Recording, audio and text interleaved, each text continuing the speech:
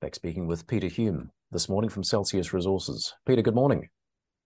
Morning, Andrew. How are you? Yeah, very well, Peter. A milestone this week for Celsius Resources with your dual listing with the ASX and now also on AIM in the UK. Just remind us what the motivation was behind this. I guess yes. To cut to the chase, it was a major milestone for the company. I guess our driver towards this was looking at the long-term future of the company. We believe, and I think we've put it in writing to shareholders and the rest of the media that we believe that AIM and a London listing will give us more exposure to more institutional type investors, which our share register drastically needs. And on top of that, given that the company's aim is to develop our assets sustainably into operating mines, and therefore we believe a wider exposure to AIM through AIM to investors more internationally and focused out of London and Europe will be able to more readily have availability to either debt or equity through institutional investors, which will really underpin the company moving forward. It was a long process, wasn't easy, quite stressful at times, but I understand the board and the company in general is very happy with the results. Well, Peter, say for investors in the UK watching this, hearing about Celsius for the first time, just give us a very brief overview of the MCB project. So the MCB project is in the Philippines. It's in northern Luzon. It was an ex-Freeport project, which we took over about 2.5 odd years ago. It's a copper porphyry, high grade. Some of the grade gets up to almost 2% copper in places, some higher. It's got reasonable grade of gold as well.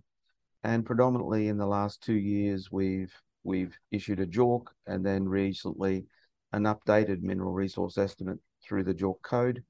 And I guess we're currently in our almost final stages of getting our mining permit for the MCB project. So for those investors that want to invest in the UK, as well as those in Australia, obviously, who have supported us for a long time and will continue to support us, the target is still 2025 for the project for first ore production. You've also got some cobalt assets in the portfolio. Correct. So we have a cobalt copper project also in Namibia.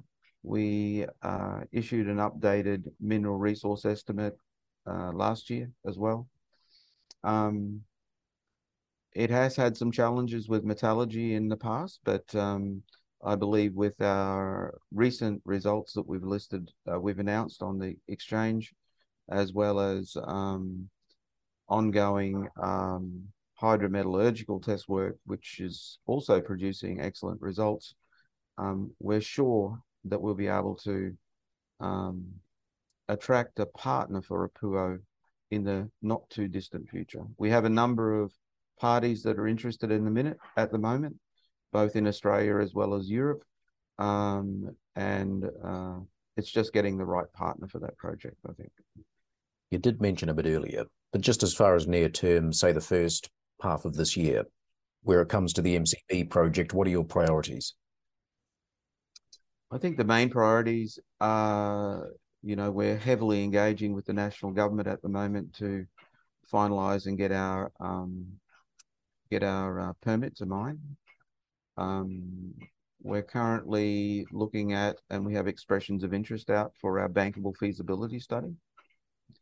We also are in the process of concluding financial and economic arrangements with our local partner, which we've promoted last year. That's moving down the track of being concluded soon as well.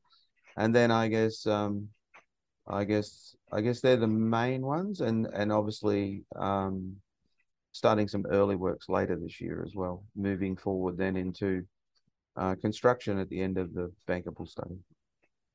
Good to catch up, Peter. Thanks for your time. Thanks, Andrew. I appreciate your time.